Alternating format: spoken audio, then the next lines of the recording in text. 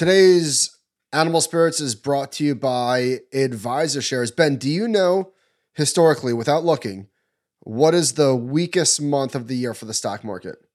I would have guessed October just because that was a 1987 crash, but that's just like the guess. That's what I would have guessed. Right? That's a great guess because October 1987, I think October 2008, there's a few others that were bad. It's September. Actually, I guess September 08 was a bad one too. Yeah, I guess September 1929, that was the peak for the Great Depression crash. So we're approaching seasonally one of the weakest times in the year. August is not so great either, but September's bad. The average monthly performance for the S&P 500 in September is negative 1.1%. The second weakest month is February, just down 0.13%. So this is an average, so you have to take this with a grain of salt. See what I did there, Ben? Got it. Nailed it. But there's some seasonal weakness coming. Anyhow, with that said, Advisor Shares have been working with Dorsey Wright, the legendary, I know him as a tactical manager, and there's a Dorsey Wright short ETF. The ETF shorts stocks, individual stocks. So it's not like tail risk where if the market's down, this could be like up magnified. It's I guess it's a hedge for lack of a better word, right? It's short individual names. Yeah, DWSH is the ticker. And it's not exactly a 1-for-1, but in 2022, this thing was up almost 18%. The market was down 18%. This year, it's down double digits as the market's up double digits. So yeah, it's a hedge. If you want like a 1-for-1, the opposite direction, this is what you would invest in. As always, do your own research. Please hit the link in the show notes to learn more about this product. The ticker is DWSH. Link in show notes. You could use this for your paper short that you're using for your tactical bearish call. I took that off. Oh, you took your tactical short off? Okay. Yeah. You would use this fund, I guess. All right. Welcome to Animal Spirits, a show about markets, life, and investing. Join Michael Batnick and Ben Carlson as they talk about what they're reading, writing, and watching. All opinions expressed by Michael and Ben are solely their own opinion and do not reflect the opinion of Ritholtz Wealth Management. This podcast is for informational purposes only and should not be relied upon for any investment decisions. Clients of Ritholtz Wealth Management may maintain positions in the securities discussed in this podcast. Welcome to Animal Spirits with Michael and Ben. Housekeeping, real quick. We've got Future Proof coming up in 2 weeks. I am excited. Ben, are you excited? I'm very excited. I can't wait. If you're an advisor there, coming to see the content, maybe coming to see us, interested in learning how we work with advisors at Ritholtz Wealth Management, reach out to us. We'd love to see you and set up a time to chat. Email hiring@ritholtzwealth.com. But if you want to meet with us, you have to wear a Tropical Bros shirt. That's the rules. That's the rules. We don't make them, but in this case we do. Okay, I want to start the show with an email that came in last week. Good morning, guys.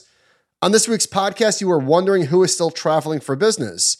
Then, of course, laughed at how often you both were traveling. Yep. Guilty. I recently worked in acquisitions for whatever.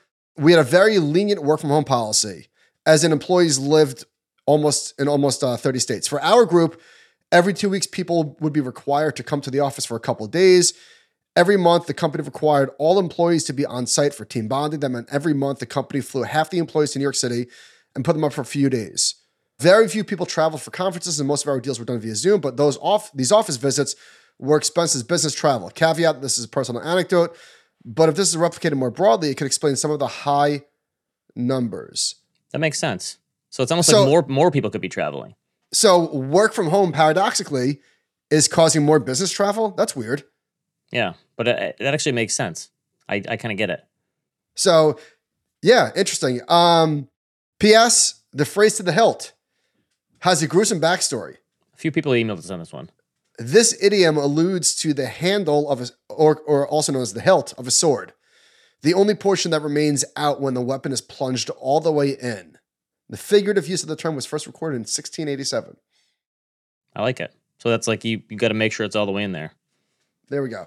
All right, so Ben, this is a garden variety correction in the stock market, and I wanted to ask you, speaking of idioms and sorts, where does that phrase come from? Garden variety? I saw somebody call something else a garden variety, not correction. When I hear the term garden variety, the next word that comes into my head is correction. But I heard somebody say a garden variety I can't remember what they were talking about. Where does that one come from? Garden variety? Someone's going to have to email us on this. I've never looked that one up before. I just figure everything comes from Shakespeare. Haven't you seen those blog posts that say like the 25 sayings we use today that come from Shakespeare? So I'm guessing it comes from Shakespeare. Good guess. Doesn't it seem like I was filling up the doc this morning because you've abdicated your responsibilities again and left it all to me. Dude, that is 2 out of 3 weeks. That is fake news. Are you kidding me? 90% at least is me. That is so not true. All right. 90%? What are you, nuts? 90. I'm gonna have Sean do an audit of this when we're done. 90%? Dude, 90. That's crazy talk. Okay. That's crazy talk. I won't even relent to, I won't even give you 55. I would maybe stretch to 53. Okay. It's at least 70. It's like 70-30, but no, who's not counting? even close. Who's counting? Not close. But doesn't it seem like markets are just more boring to talk about when things are up? I feel like you have to look harder to find topics of things to talk about because the stock market is still up. S&P's up 16% this year still. Nasdaq's up 36 or 37. Still? Wow. Still, right? I know you talk about garden variety correction, but it hasn't been that much of a correction. Here's something. I was challenged to a bit of a duel on Twitter a couple weeks last week. I said something about bonds, and Rob Isbitz, who writes for ETF.com, said, I'm going to write a bearish piece on bonds in the 60-40 because my point was, listen, bonds were an awful bet when interest rates were 1% or below. Can I just ask, what's the deal with the Rubik's Cube there? You practicing? No, I've got it here. I don't know where it came from, and I just spin it. I don't know how it works. Okay. I'm not clever enough to. Do you know how this works? My kids have one, and if you Google it, there's a certain way of turning it that like there's some sort of pattern that you do. Oh yeah, no, I know that there are ways. Yeah, people know how to do it. I just don't. Yeah, but I think turning it makes me feel like I'm doing a brain exercise, even though I'm not even looking at it. It's like your Tom Cruise bat in A Few Good Men. You just carry it for like good luck. Anyway, so Rob Isbitz wrote this piece, and I think there's a lot of stuff out there that the idea that like when rates and inflation are higher, correlations for stocks and bonds go up, and that makes any diversified portfolio of stocks and bonds not worth as much. So he said for nearly 2 decades, investment advisors and self-directed investors came to understand and appreciate asset allocation as a complementary combination of stocks and bonds. When rates were falling, bond prices were rising, and stock market was driving higher. In those easier credit conditions, that combination worked very well. Powell's latest message prompts advisors and investors to focus their attention on what to do about their portfolios with the possibility of a quick Fed cut likely off the table unless it's in response to a financial crisis. With so much money and sentiment having rallied around the 60-40 concept until both stocks and bonds fell in tandem in 2022, the potential for a profitable restart just took a hit. It's up to advisors to adjust to that. Now, I think there is something to the fact that correlations increase in an inflationary environment. I get that. But I think what happened in 2022 was maybe one of the biggest one-offs in history, going from 0 to 5%. That's just not going to happen again. And I think a lot of people misinterpret the idea of stocks and bonds as like when stocks go up, bonds go down, and when bonds, stocks go down, bonds go up. But it hasn't always been like that. I did this a while ago, I have to update it, but I looked at from like the 1930s to I think I did it in 2013. So this is on the way that machine for Ben's blog. It was like 60% of the time stocks and bonds rise together in the same year, which makes sense because bonds haven't fallen all that much historically. So like most of the time, stocks and bonds are moving up in tandem. It's not like they're going they're not going in opposite directions. And I think the idea that you need rates to fall for bonds to work is also a misnomer because now that yields are higher, you just need the yields to stay where they are and you'll do fine. Yeah. Right. You don't need the yields to fall for the reason bonds did so well. Sure, falling rates helped, but the reason bonds did so well from the 80s forward was because the higher yields were so. The yields were so high. The starting yields were so high. Higher for longer is not a bad thing. In fact, I would rather rates stay at 5% and you just clip the 5%, then rates go from 5 to 3%. And then, oh, cool, you've got 12% price appreciation or whatever it is. And then you're only back to clipping 3%. I'd rather rates stay where they are. That'd be great. Yes, if you're a bond investor, this would if rates just stay still, you're fine. Right? Obviously, if rates rise, you're not doing as well, but you still have a much bigger margin of safety when the starting rates are 4 or 5% than you did when they're 50 basis points or 1%. So I don't think that the idea that the 60-40 is screwed makes any sense. All right. Nick Majuli, he knows how to do like computer stuff. Like, what's the program called R or something, which I still don't know what that is. Like, I program on R. I don't know what that is. I'm more of a Python guy. Okay. I don't really know what that is either. So Neither. Nick created an S&P 500 total return calculation using Robert Shiller's data going way back, and now he did one for dollar cost averaging. And it's just a simple DCA calculator. You can do it by month. You can do an initial investment and then a monthly investment. So I wanted to see, well, how has dollar cost averaging worked in this bear market, right? You start putting $500 a month in January 2022, which is right when the market peaked, right? It was like the second or third day of trading, I think. Last year, the market peaked. You put $500 a month in every month. How have you done up till the end of July? Because this is a monthly calculator.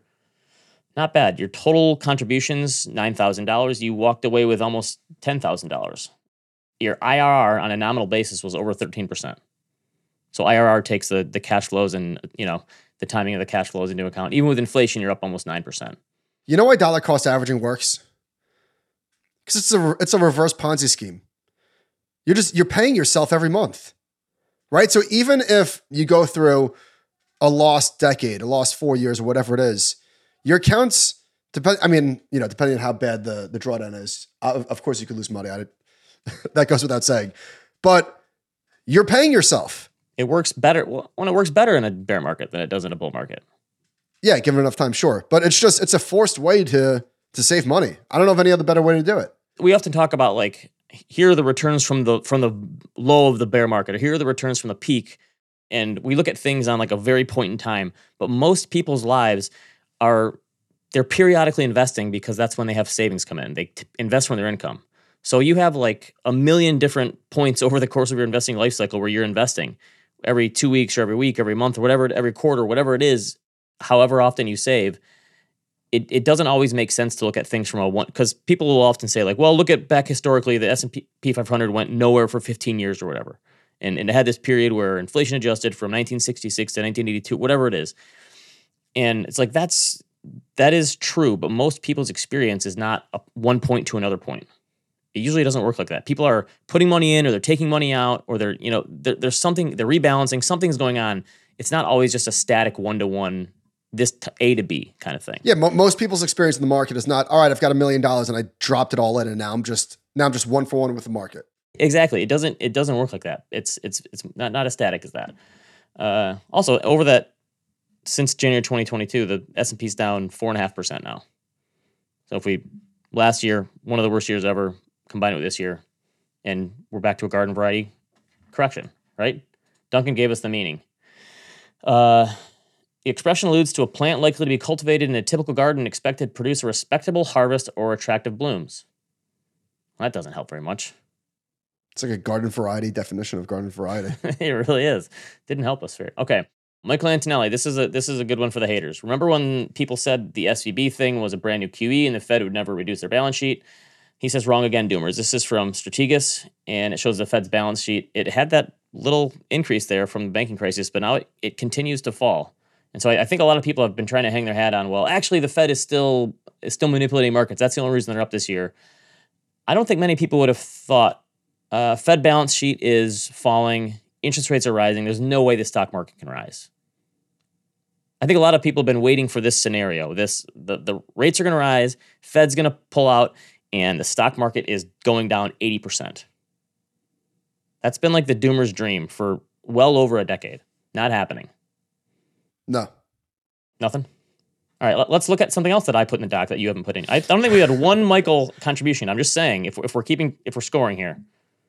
Excuse me. We started the show with something that I put in. All right, you know what? Fine. If you're going to be petty, fine. We're keeping score. All right, let's go.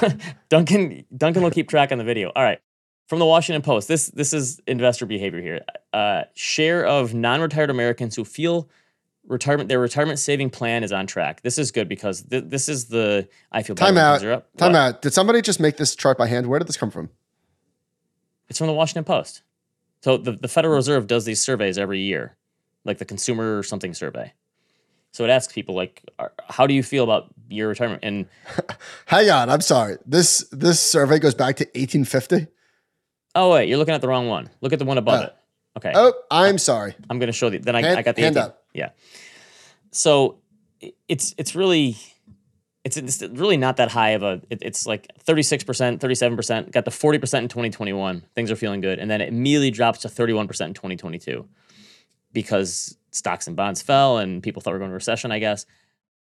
I guess this is just the ultimate sentiment indicator of things get worse. I feel worse about myself, but like the whole point of saving for retirement is you're going to be having to save for decades and decades into the future. And if one bear market is going to make you feel like you're off track, like you should expect, I don't know, 10 to 12 bear markets over the course of your lifetime, probably. Maybe 3 to 4 market crash scenarios in there. My whole point is that like that should be in your retirement plan. Your retirement plan shouldn't feel worse just because there's a bear market. That should be part of it. I wonder what the actual question is. Do you think the question is simply, do you feel you're on track for retirement? That is fair. The survey, this is why we're anti-survey, because a lot of it is how you feel and how it's worded. Also, how many people know whether or not they're on track? What does that even mean? You think most people have a plan? Okay. So what percentage of the population has a retirement plan in place? It might be like a third. Like it might I'd say less. Really? But also, yeah. But also, do you think people are likely to overestimate or underestimate how well they're doing financially? I would say generally it would be you'd underestimate. There's no benefit to say I'm great, I'll be fine. Yeah, that's true. So this other chart that I put in here, I'm reading this. I can't remember how I got in this book. It's one of those. I'm reading a nonfiction book, and then I read a study in the source, and I go, "Oh, that's kind of interesting." And so I'm reading this book called "The Evolution of Retirement" because this stuff, I don't know, kind of fascinates me. And it goes back to the 1800s, how basically there was no such thing as retirement before. Life was just awful back then. And this shows the people who were gainfully employed at age 55 to 64 and 65 plus. So in 1850, 95% of people who were age 55 to 64 were still working. And this only goes to 1990 because this book was actually written in the 90s. 65 plus, it was almost 80%. And so the whole idea, the concept of retirement is still relatively new. I think it was more or less invented. People started really retiring and having a life of leisure in like the 50s and 60s. Before then, leisure didn't exist for retired people. Like 50% of people lived with their kids still, and their kids took care of them, and that was their retirement plan. I wonder what retirement is going to look like in the future. Because when people retired, maybe not our parents, but if people retired like in, I don't know, 2000 or whatever, what did you do? What do you mean? Without like? Well, there's a lot more to stimulate people these days than there was in the past. There's a lot more things to. I think people actually could relax. I don't think it's easy to relax these days because you can always check your phone or email. A lot more stimulants, a lot more recreational activities. Pickleball. There's no pickleball back in the day. That's true. I could see you getting into pickleball. Nah. No? No interest. Okay. I would do. I'm not a big fan of the people who hate on pickleball. I don't think it's like a sport. Like it shouldn't be televised on ESPN. But I could see having fun with it. I'm going against the grain on this one. All right, from the Wall Street Journal, the best age to make good financial decisions. Did you read this one or no? I did. Okay, so you already know the answer. This is one of the reasons that like having a good your whole idea of having a retirement plan is like the amount of people, because it says the optimal age to make your best decisions is what, 53 or 54? I buy that. That's when you're middle-aged. But that's middle-aged plus.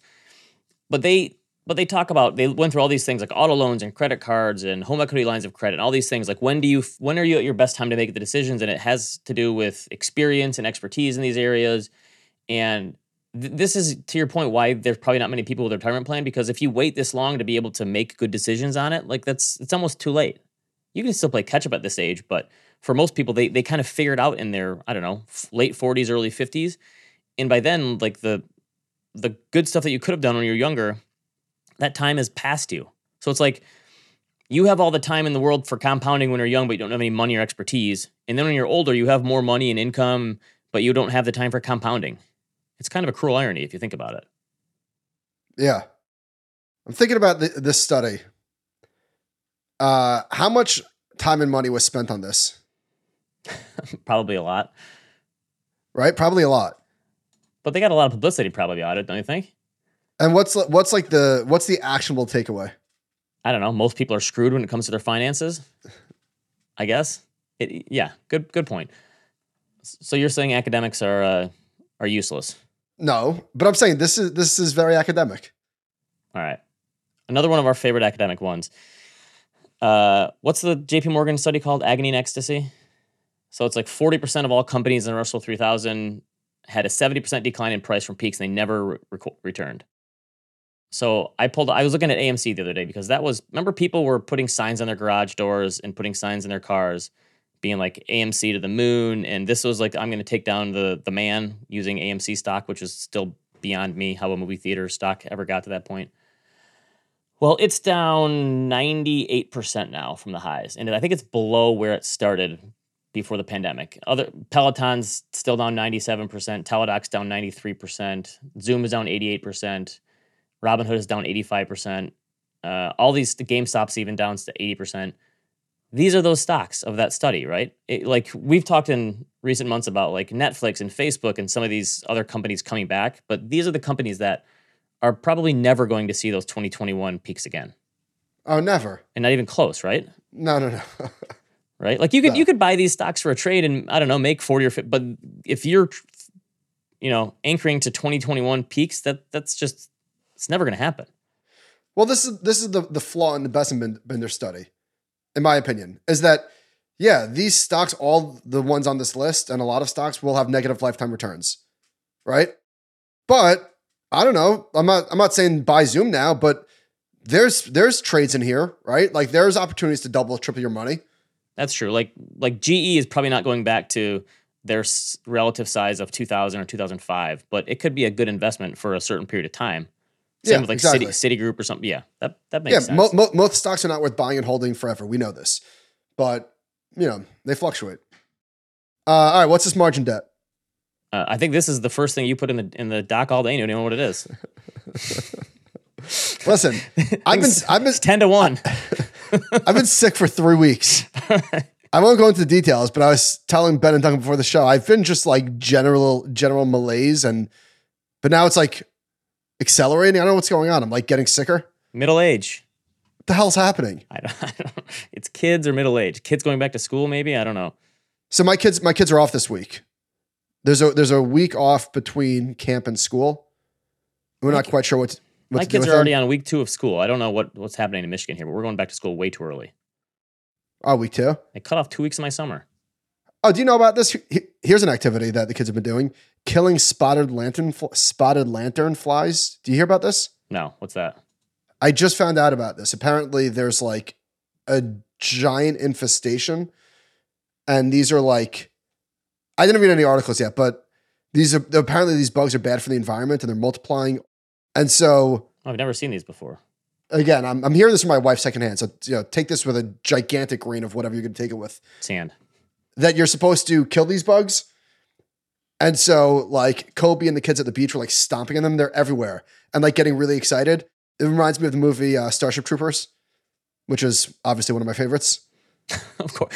So after last week when you said that you really liked The Whale, Duncan said like we should have a Kelshi betting market for Michael, for like movies Michael likes, because Duncan and I said we would have bet our life savings that you would have hated The Whale. And somehow you liked it. And of course, you like Starship Troopers. I mean, that was. I don't like that movie. I love that movie. It was one of my favorite movies as a child. Starship Troopers.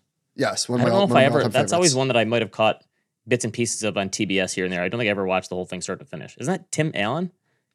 No. You're thinking of what am I thinking Mars of? Attacks. You're thinking of Galaxy Quest. Okay, I think that's it. Right? Yeah. Starship Troopers is Casper Van Dien or Dean. Denise Richards. Neil Patrick Harris, NPH, as I call him, and the guy who looked like Rob Lowe, but not Rob Lowe, less handsome Rob Lowe, who was Kelly Kapowski's boyfriend at the Max. It sounds like a TV movie to me. And Gary Busey's son. Okay, Jake. You're not selling it very much to me. Great movie. Well, I didn't even tell you what it's about, but it's just they kill big giant bugs or something, right? Phenomenal. I think that's where you're going with this. Yeah. Anyway. All right. Margin debt as a percent of S&P 500 market cap. This is a good chart because usually you just see the number. This is the denominator blindness thing. It's been going down for a while, actually. Because the market's so much bigger now, right? Yeah, I guess. But what's more interesting is money market funds. $5.5 trillion in money market funds. All the way up. But again, thanks to Liz Van Saunders, You got to adjust it. Money market funds as a percentage of S&P 500 market cap. I'm shocked at how low it is. That is pretty good. Are you? It's like, what is that? 14.5% of market cap, give or take? I guess if you just assume that money was flowing out of money market funds for 12 years probably, as the S&P 500 was going up. But yeah, that is it. So is this future money on the sideline though, if rates fall back down? I don't know. I feel like cash is cash. Maybe. You know what I mean? Like people that earmark their money for their checking, whatever, that's not money that's coming to the stock market. I know you're kidding with the money on the sidelines, but but where did this money come from though? That's the thing we don't know. That's what I would love to see, that you can't ever tell with flows. Like what was this money in? Was it in bonds and it's coming out of there? Was it in stocks? It's no, I don't think I think it's more checking account. Yeah, it could be. Checking and savings. That's fair. The whole interest rate thing, I mean, this is like the most non-committal thing you could say about the markets and trying to make a prediction, but I really can see really good arguments for like rates are going to go back down to 2%, or rates are going to stay at settle in at 3 to 4, or rates are going to stay higher for another 2. Like I could make a pretty good argument in all those and not be surprised either way at this point. Here's what I think is going to happen. If I had to make a prediction on what's going to happen with the economy, I think it's possible we avoid a recession, but we're going to see rolling recessions for the next couple of years in specific industries. We already saw it in tech, right? We saw that in tech in 2022, a lot of layoffs. The housing market is kind of in a recession, or it was? We saw it in startups. The housing market is certainly in a recession. Retail stores, department stores are not doing great. I don't know what else is going to happen. Commercial real estate, certainly. But I think it's possible you see a series of recessions that hit this industry, that sector, without dragging the economy down. Or the economy just plunges. That's possible too. The weird thing is the economy plunging scenario is kind of predicated on the economy accelerating now first to have more excess.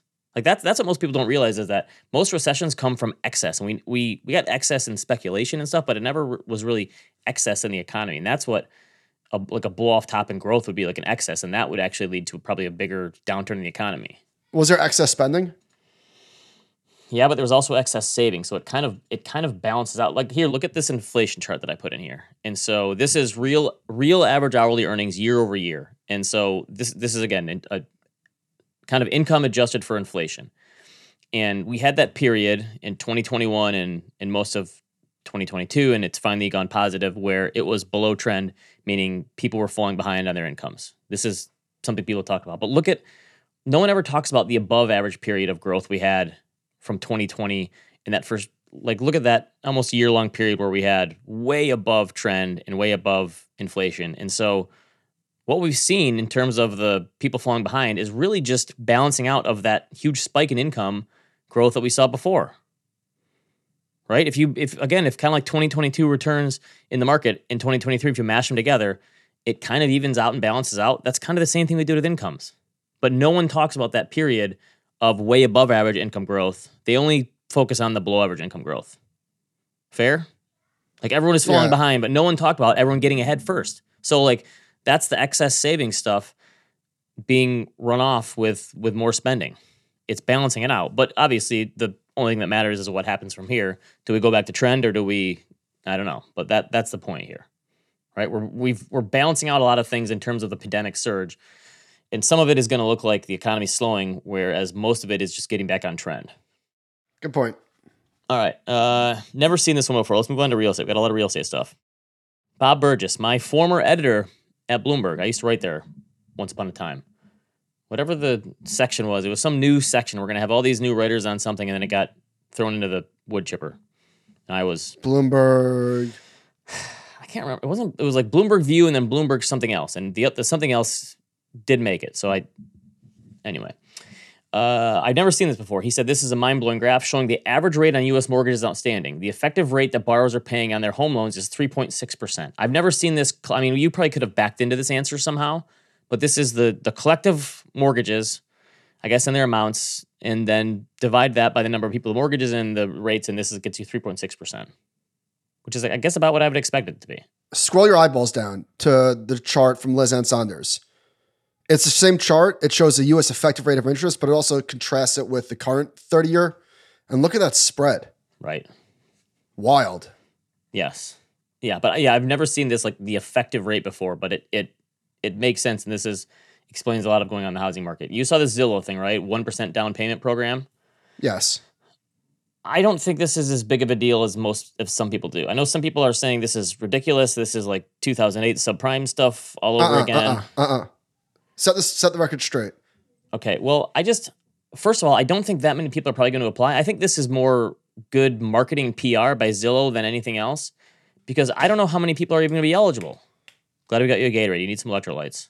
Well, it's only for people that are trying to qualify. It's for first-time home buyers. They're starting in Arizona to spread to other states, but it's for people that need the assistance, that are trying to qualify for the FHA loan, which I think you need to put down. I think it's state by state, minimum 3% or 5% in some states. Yeah, and it says Zillow is going to contribute an additional 2% at closing, which I don't know how it all shakes out there with Zillow making a contribution too, but a lot of people were like worried about this and like, okay, here we go. This is not like 99% leverage for everyone. That's not what this is. Right. I don't see this. And the thing is, obviously down payments have gone up, but the mortgage payments themselves, the monthly payments have gone up way more on a percentage basis than the down payments. Like obviously it's way more. It's harder for people to come up with down payments with higher housing prices, but it's the monthly payments that's the problem for most people. So this is just increasing a monthly payment even more.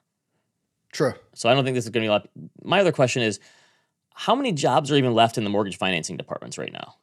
There can't be any. I mean, it has to be just tumbleweeds, right? Because no one's going to refinance. No one's refinancing right now. Speaking about rolling corrections or rolling recessions, yeah, the mortgage industry decimated, right? Mortgage applications are down to the lowest level in over 20 years. Right. Yeah, there's no activity. There's no inventory. There's no refinancing going on.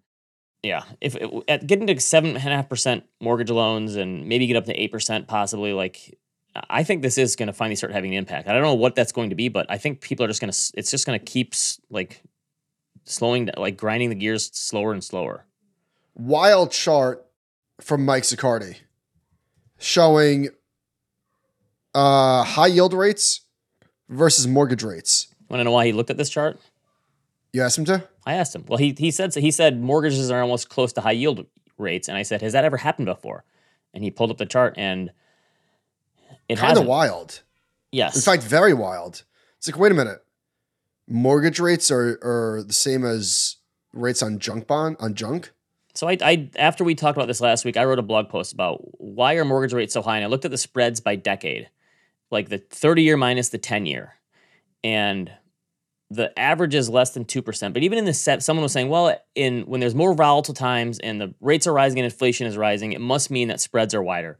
But in the 1970s, that's the lowest average spread we've ever had, because I only have mortgage data going back to the 70s. 1.3% was the spread. So even if we went back to like the 2010 spread of 1.7%, we'd be talking more like 6% mortgages right now. Big difference. I think the Fed really screwed up the mortgage market when they bought and sold all those mortgage bonds. I think like they're going to have to be the ones that come in and narrow the spread at some point, and maybe they're never going to want to. You know what? How about this? Let's plant that flag.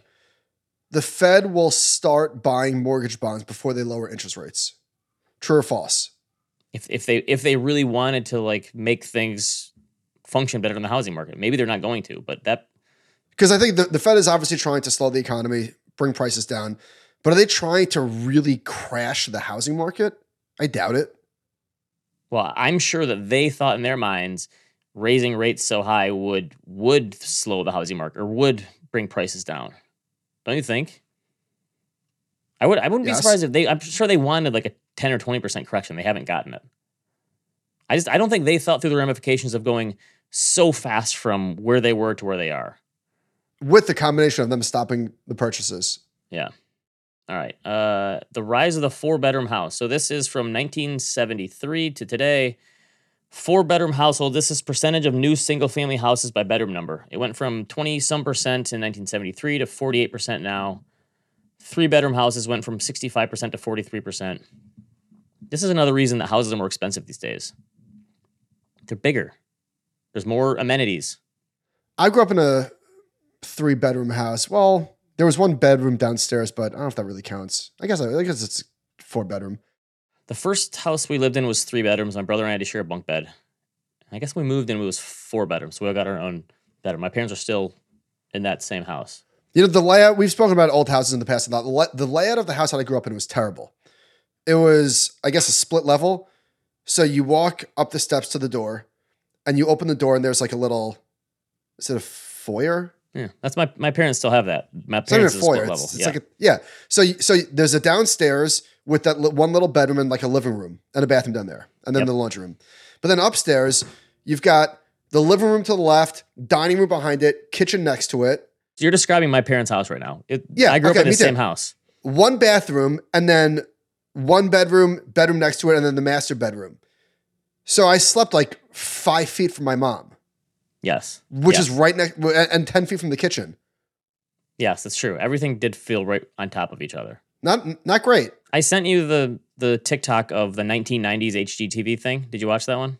It was I slacked. Where'd you send it? Oh, I slacked it to our Animal Spirits channel. Oh, I missed it. Okay. It's pretty fun, but it's funny because they're talking about all these things in the 90s that houses were like, and it when you think about the lady goes, "Oh, this is way too open. Close it off. Let's close it off." And and like it's pretty funny. So yeah, I think the house that I just described is like what a lot of people grew up in, right? Yes. Back to my point that like back in the day, no one really thought about this stuff, and that's why I blame HGTV for. What? Wait, what? You're blaming them for a good thing? Well, no, I blame HGTV for jacking up the price of houses. It's a good thing and a bad thing. Houses would be way cheaper if it wasn't for HGTV. How about this? Here's the take. Home prices were way undervalued for like several decades because the quality wasn't great. I think now you're paying up for quality. That's part of it. I think that's part of it, and the demographic thing obviously happened too. But yeah, you're right. People didn't pay, and the renovations people do now, and it wasn't like that back in the day.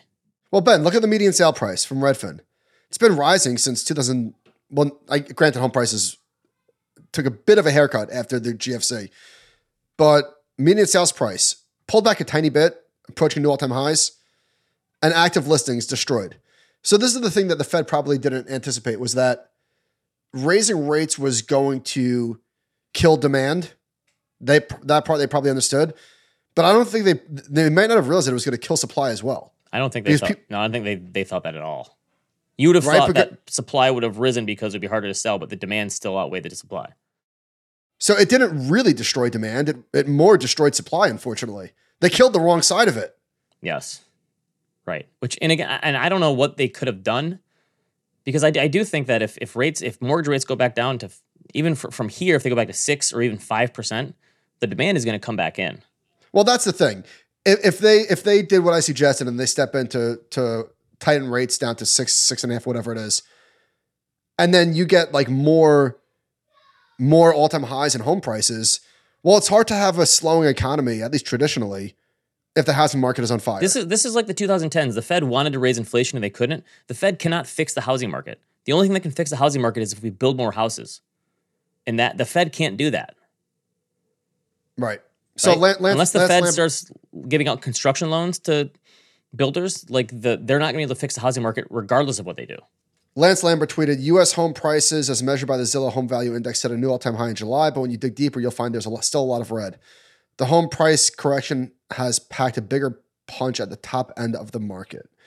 So San Francisco upper tier down 13.5%. Seattle upper tier down 10.5%. Austin down 11 at the upper tier. And, at the lower price tier, it's basically almost all-time highs across the board. Middle, a little bit less, but still. I saw there's a house in my neighborhood that seemingly has been like not abandoned because it's a big house in good condition, decent condition. And I walked past it and I'm like, let me check it on Zillow. And it's pending for sale. And I think it's being sold. It's a really big house. I think it's being sold for like $1.8 million, $1.9 million. The mortgage payment on that, I can't even imagine. $14,000 a month. What would have been a year ago at that price? $8,000? Is it a fair analogy, or am I stretching here? The upper end of the housing market was like Series E private companies, where they were closer to the public market and eventually it filtered its way down to Series D and C. Is this going to eventually bleed into the middle market? I look at it the other way. I think that there's just always going to be more demand for the lower and middle tier of housing prices. In the upper tier, there's just fewer buyers there. So it's going to be it's going to be harder to ever have that same demand for multi-million-dollar houses. Yeah, I buy that. It's just a smaller pool of buyers. I buy that. All right, this is interesting from the Wall Street Journal. I've never thought about this before, but they're talking about how Americans are bailing on their home insurance. I thought that home insurance was like car insurance, like you had to have it. They say 12% of all homeowners don't purchase homeowners insurance. I didn't know. I thought the banks wouldn't. Maybe this is people who own their houses outright. I didn't think you could do that. I think at origination, I'm making this up. I think at origination you have to have insurance, right? And then you just let it lapse. So they and you're allowed to cancel. That's crazy. I can't imagine not having insurance in my house. I can't either. Needless to say, it's like almost everybody's largest asset. And they're talking about how it's becoming really bad in places like Florida and California because of hurricanes and wildfires.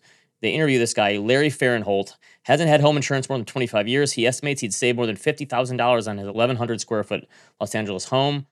It would probably be financially devastating if I lost my house, but I have enough money in savings to move into a condo in that event. I just can't see the trade-off there. But the point is, in places like Florida where it's becoming just ridiculously expensive to do this, a lot of people are almost having to, like they can't afford it. So this is why my biggest climate hedge is living in the Midwest by the Great Lakes. In like 30 years, we're going to get a reverse migration of these people who all move south. People have been moving south for like the last 20 years. And all you hear all summer is people in the South complaining it's 115 degrees or whatever. That's not going to get better in the coming years. We're going to have a reverse migration, and people are going to want to be by water, and they're going to want more, they want a better climate, and come to the Midwest. The Midwest in like the 2040s and 2050s is going to be the biggest real estate market in the country. Timestamp. Until you get the dust thing from Interstellar, and all the crops are killed. By the way, I mentioned that because I rewatched Interstellar. First time in a long time. I don't know, when did that movie come out? 2010? I have no idea. I didn't love it on the first watch. It actually, 2014? I think it ages better on a rewatch. Rewatched it a couple years ago too. 2014. So I think I liked the first. So that movie pulls at your heartstrings, right? Yes. With the kids stuff. I love the first third. I think it got wacky. It was hard to land the plane. Yeah, and so Robin jumped in halfway through with me. She's like, "This is so dumb," but she wouldn't stop watching. And then at the end, like with the bookshelf, she's like, oh, "Okay, all right, this is." Right. But I'm not sure if I love that movie, but I definitely enjoyed the shit out of it. Like I said, the first time I watched it, I think because of the ending, I didn't like it that much. But then I watched it again, and I liked it more the second watch. Yeah, good movie. McConaughey has very good. McConaughey so good. He has a great crying scene in that movie. So good in that. He wrote about it in his book, how he like gets himself psyched up, and he told, who's the director of that one? Is it a Fincher movie? It's Christopher Nolan. Or Nolan, sorry. Yeah, the kid stuff is tough, really tough. He said he got it for the crying scene. He said he got himself all psyched up, and he didn't want to do more than one take. And he said he walked into the room and he said, "Nolan, let's go. Start filming now. I'm ready." He whatever he does, get himself ready to cry. It was a good one. All right. Amazon has talked with Disney on a new ESPN streaming service. Maybe more notable is that ESPN is considering charging between $20 and $35 for the new service. That seems high to me. So what is this for? This is for people that cut the cord but still want to watch sports? Yes, or people that want to cut the cord but aren't doing it because of sports. Yeah, but the problem is, all right, so you get ABC and you get ESPN. Although ABC is on basic cable, right? So on basic cable, you get ABC, you get NBC, you get CBS. So you've got all like the local games. But you need ESPN for, is that Sunday Night Football? Whatever it is. You need ESPN for that. You need ESPN for basketball. What about TNT? Right. That's the thing. The sports are going to keep going wider. And maybe just the hope is that Amazon and Apple start buying them all up and you can get them all through a bundle. But I think their hope is like, feels like that's the direction this is going, right? I think they're thinking like we used to have, I don't know what it is, 100 million people who subscribe to cable and they had ESPN. But if we can get, I think the number they said was like 12 million to sign up for this, since it's going to be so expensive, it's going to be the same economics. That's their hope. That just seems really high to me. I'm sure there are so many diehard people who watch sports, but that's a tough ask. I mean, cutting the cord has become very expensive. So, I mean, I'm sure what Disney's going to do eventually is it's going to be, are you going to be able to pay for Prime plus Disney Plus Hulu plus ESPN, whatever they're calling it, and get them all in one bundle? And that's kind of a bundle again. Well, Disney does it already. You get ESPN, Disney Plus, and Hulu. Yeah. So maybe Amazon's part of that and ESPN is part of that too. I'm paying for cable and the only thing I don't pay for is Paramount. Okay, I pay for that. We're watching a new series on that one. I'll talk about recommendations. Yeah, I don't know. This is why I'm keeping the bundle for as long as I can, though, because but I'm saying now it's double the cost because I'm paying for the bundle and for everything else. Yes, you're screwed either way. Whatever you do, you're screwed. But that's one of the reasons that I like keeping the cable bundle is because I get all the sports channels. If I want, like March, I love March Madness. It's on True TV and TNT and TBS and CBS, right? It's on all 4 of those channels. I need to have cable to get that, right? I think. All right. Survey of the week. We haven't done one of these in a while. From YouGov.com. 6 in 10 regard unemployment as a very or somewhat serious national problem. Just 24% say the jobless rate dropped in the last month, and only 34% say job numbers increasing. Though that has been the case on the official government numbers every month since the economy began recovering from COVID-19. This is back to your point about how many people understand their actual financial picture, how many people understand the economy itself. Americans are nearly twice as likely to say the economy is shrinking than growing, 38% versus 21%. 44% say it's currently in a recession, and 22% a recession is likely in the next year. All right, so I have 2 thoughts on this. Number one, there's no information, there's no takeaway, there's no actionable information in these surveys. They're meaningless. They don't mean anything. As far as if you're thinking about this through the investor lens, there's no actionable insights here. Yes, you can't. I don't think you can't gauge sentiment through surveys anymore. No, you really can't, unless it's completely extreme. Fine. But the other thing is, so it doesn't matter at all there's no actionable takeaway. However, I do think it matters how when you ask people how things are going, people are generally saying it's bad. And we've spoken about this a billion times. There's a million reasons why they're saying that, even though, what if people are always just going to say it's bad from now on? Because yeah, that's the camp I'm in. People just say things are bad. One of the luxuries we have today is we have time. Like I mentioned that book I was reading about how in like the 1800s, no one had time to retire. People were working like 60-hour weeks in the farms. In the past, people didn't have time to worry about stuff. Like they didn't have time to watch cable news all the time. They didn't have time to scroll their phone anytime and look at all the bad news all the time because people were too busy working and then doing nothing else. And today we have the luxury of being comfortable and seeing all the bad news. And so I think people just are always going to be on the pessimistic side going forward because we have the ability to see it all now and hear about it. Mm-hmm. Yeah. Permanent. All right. So speaking of cutting the cord, every day about 25,000 Americans cancel their cable cord. Do you think those people are doing that after talking to the retention department about getting a better deal like I do? That's back to the same level as it was in 1992. That's kind of wild. Do you remember when we used to cancel the cord and you would have to literally bring your cable box in, like your Comcast box, back to Comcast? Well, I bet you still do. No, you can send it through the mail now. They send you a box and you send it through the mail. But that's a pain in the butt. You used to do that in college, right? Yeah, you'd have to like wait in line and give them your box back. There was a podcast on the town with Matt Bellany and Julie Alexander. They estimate that Apple Plus has 15 million subscribers in the United States. I heard that one. Very, very low. I'm surprised Apple just doesn't give it away with an iPhone these days, just to get people on there. That's a good point. Why even charge? Right? Just give it away. How much is it a month? It's not that much. $9.99 is it $10? Maybe? So I have 15, So 15 million, 120 a year. It's $1.8 billion in revenue. Certainly ain't nothing. Oh, to them, it's basically nothing. Yeah, give it away. I mean, give away a 3-month thing and then have to give your credit card information to do it on Apple Pay. I think they probably do. How many people would keep it? Yeah. All right, Ben, I've got a bone to pick, a major bone to pick. Okay. It's a big bone. Okay. I ordered... For the man who has no pet peeves. This is not a pet peeve. Okay. I ordered 2 Hexclad pans. You ever hear of the brand Hexclad? No, but I guess your other pans didn't work out very well, huh? Well, I ordered the nonstick Amazon set for like $80 and just terrible. So it's time to grow up and get grown-up pans. So I got 2. They were not cheap at all. And I'm like, hey, wait a minute, where are my pans? So I logged on and it says your order has been delivered.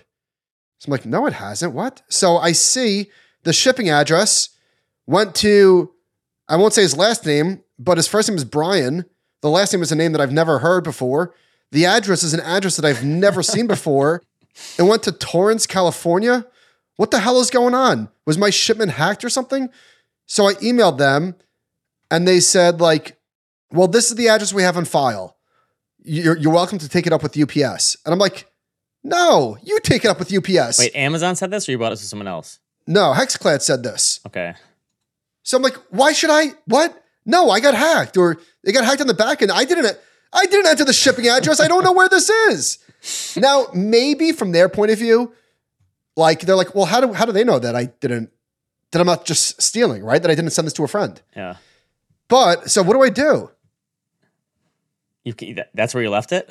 Well, I emailed them again. I'm like, no, please do the right thing. I think I got hacked. I don't know how this happened. Do you have the tracking number? I would call UPS and say, hey, you dropped this off at the wrong place somehow. I could be a UPS problem. I think I'm going to call my credit card and see if they'll take this up. But isn't this nuts? How does this happen? I don't know. You with credit cards and deliveries, not having a good summer. I did get scammed on Instagram. The downside of Instagram knows me too well. So I got another Giant shirt on. This is Homage, I think it's called. There's a knockoff, and they got me. So I see the advertisement on my phone. I'm like, oh wow, these are great prices. So I bought like a bunch of gear. I'm like, wait a minute, this doesn't look like Homage. It was like an Homage knockoff. So I went to the website to compare and contrast. Yeah, it was a knockoff. So the quality's not as good? I don't know. I haven't received it. I assume it's knockoffs. Okay. So now, yeah. So Instagram, you know, as listeners know, that's where I get most of my clothes these days. I've been targeted, Ben. I'm not sure how I feel about this. You know, like this has traditionally been for women. Is Spanx the brand where you like it's like a form fitting? It holds your stuff in. So I saw an ad for something called Shape Slim, and I have to say, looks very good for men. For men, it's like Spanx for men. It takes the belly and it just like, I don't know what it does with it, but just like makes it totally flat. How uncomfortable would that be though? Well, you got two things going against you. Number one, it doesn't look, I'm sure it's not the most comfortable thing in the world. But then what happens? So people look at you like, oh wow, he looks pretty good. And you go to the beach. Then you go to the beach and you're a slob. Gotta wear a swim shirt, I guess. But so I don't think I care enough. Okay. In fact, I don't care enough. I will never buy that. All right. One last thing. This really grinds my gears. I know we spoke about this in the past many times. DoorDash. So Robin went out with her friends. I have not used it in a long time. I'm kind of was over it now. I'm not going to pay up for it anymore. Robin went out with her friends over the weekend, so I was left to eat dinner by myself. I had ramen. Love ramen. Spicy ramen. Very good. All right, so my ramen bowl was $17. The delivery fee was $2.49. The fees and taxes were $4.47, and the tip was $4. So I paid $28 for a ramen bowl that cost $17. Should have gone and pick it up. Well, but I mean, yeah, but I was with the kids, and it was like I didn't feel like it. You're paying up for convenience. That's on you now. You can't complain about DoorDash anymore. It's on you. It's just crazy. It is, but so much money. So go get it. I'm not feeling sorry for you anymore for paying up for DoorDash. You've been complaining about this for 3 years. Kids were in jammies. No, but I don't use DoorDash. This is why I don't use it that much. But I was reminded. Yeah, but that's why for this business to work, you have to pay up for it. Unfortunately. All right, recommendations. I got a couple. All ears. Fly on the Wall, the Dana Carvey, David Spade podcast had Steve Martin and Martin Short on, and I just love those guys. Why don't I listen to that podcast more? They're great. It's so I need good. to get it back in my rotation. And I just love the interaction that those guys have. And the thing is, like, they rip on each other incessantly, but they're just very positive guys. They're not like, a lot of comedians are like, it seems like they have a lot of like interior pain and like suffering, and then they become comedians. These guys are the opposite. I love both of their books. Born Standing Up with Steve Martin's, and I must say is Martin Short's. And Steve Martin's almost 80 years old, I think. Martin Short's in his 70s. I still watch that show, Only Murders in the Building. It's on season 3 now. Paul Rudd's on and Meryl Streep is on. And it's kind of a cheesy show in some ways still. Like kind of like Ted Lasso. Like there's a bit of cheesiness that you're willing to let go because they're like seem so positive. So I'm still watching that. Wait, can I just say one thing? I'm pretty sure that Dana Carvey had a rough childhood. He did. Yes. Yeah. He did. But those guys, I just love the fact that they're so positive. The older I get, the more I want just to have more positive people in my life and not people complaining all the time. Speaking of comedy, did you see that? I don't know why this was going around on the interwebs this week. Did you see Will Ferrell's audition for SNL? I did. Pretty good. Yeah, I think I've seen that before. He pretends to be a cat, and he's in his work office, and he picks up the phone and says, "Hold on, I'm eating lunch," or whatever he says, and then he just pretends to be a cat, like hitting the yarn ball or something. It's very funny. In college, we had one of our friends owned the greatest SNL Will Ferrell years. And we would watch it like probably once a month at least. There was no bigger phenom in my lifetime than him on SNL. Yeah, the Farley one is pretty close for me. I actually watched the new Adam Sandler movie on Netflix, the Bat Mitzvah one, and his two daughters are in it. I think you should watch it. My wife and I were just looking for something to watch on Sunday night, and we put it on, and it was like a more toned down Sandler than I'm used to. Like, one of the reasons his comedies haven't worked for me for the past 20 years is because they're just so over the top and not funny. But this one was more toned down, and it was about his daughters having a bat mitzvah, which I've been to one bat mitzvah in my life. I'm sure you've been to many, and it really did like boggle my mind that it was kind of like a wedding for this 13-year-old girl. It was like my wife's cousin's daughter or something, and they really nailed that whole thing. But Sandler's two daughters were in it. I'm like, oh boy, this could go wrong, and they're actually pretty good. And I looked at it. He is like the dad of these teen girls, and I feel like I'm gonna blink and my two daughters are gonna be teenagers. And so I'm watching the movie from the dad perspective as Adam Sandler as the dad. And it was like a 6.0, but like it way defied expectations. I thought it was going to be awful, and it was actually pretty good. Is his wife in it? His wife's in it too, but she doesn't play his wife. She plays like a friend's wife. So it's a family affair, but it's actually pretty funny. I will watch it. I mentioned Paramount Plus. We're watching the Joe Pickett series on Paramount Plus. Who's that?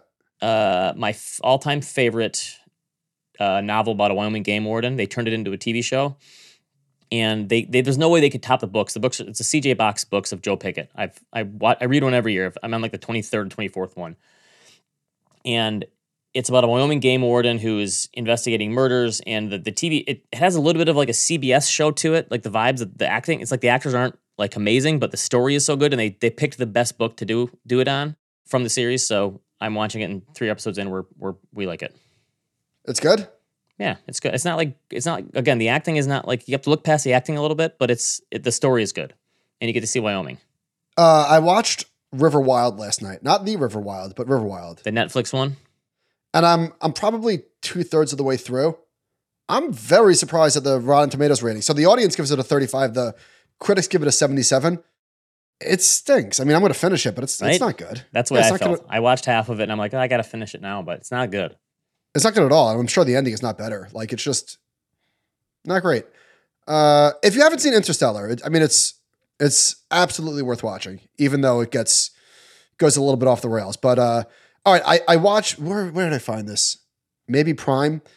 I don't know how I missed this movie. I really, really don't. It's called Fanboys. Ben, have you ever heard of this?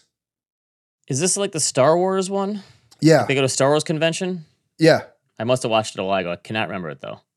So this is directly in my wheelhouse. It's like a silly stoner movie with all the people: Seth Rogen, Jay Baruchel. Okay, Baruchel, Kristen Bell, Chris Marquette, and Sam Huntington are total. I mean, you know their faces if you don't know the name. And then a million cameos: Shooter McGavin, Carrie Fisher, Kevin Smith, Bill Shatner. Will Forte, Craig Robinson, Danny Trejo. I forgot. Yeah, one. And it's not great. There was a few really big laughs for me. 2009. I don't know how I missed this one. Kevin Smith movie? No. He's just in it. He's just in it. Who directed it? I was looking at that. Kyle Newman. What else did this guy do? Okay. I don't think anything. Yeah, I don't know. I don't know how this one escaped me. Anyway, it's certainly not a great movie, but if you're looking for like a dumb comedy with laughs from the crew that you love that you never saw, you could do worse. All right. You came on strong in the end. I think it was still like 2/3 me, 1/3 you, but you came on strong. Thank you. Listen, I've got this weird, I don't know what it is. Just under the weather. 3 weeks running. Keep drinking Gatorade. AnimalSpiritsPod@gmail.com, and we will see you next time.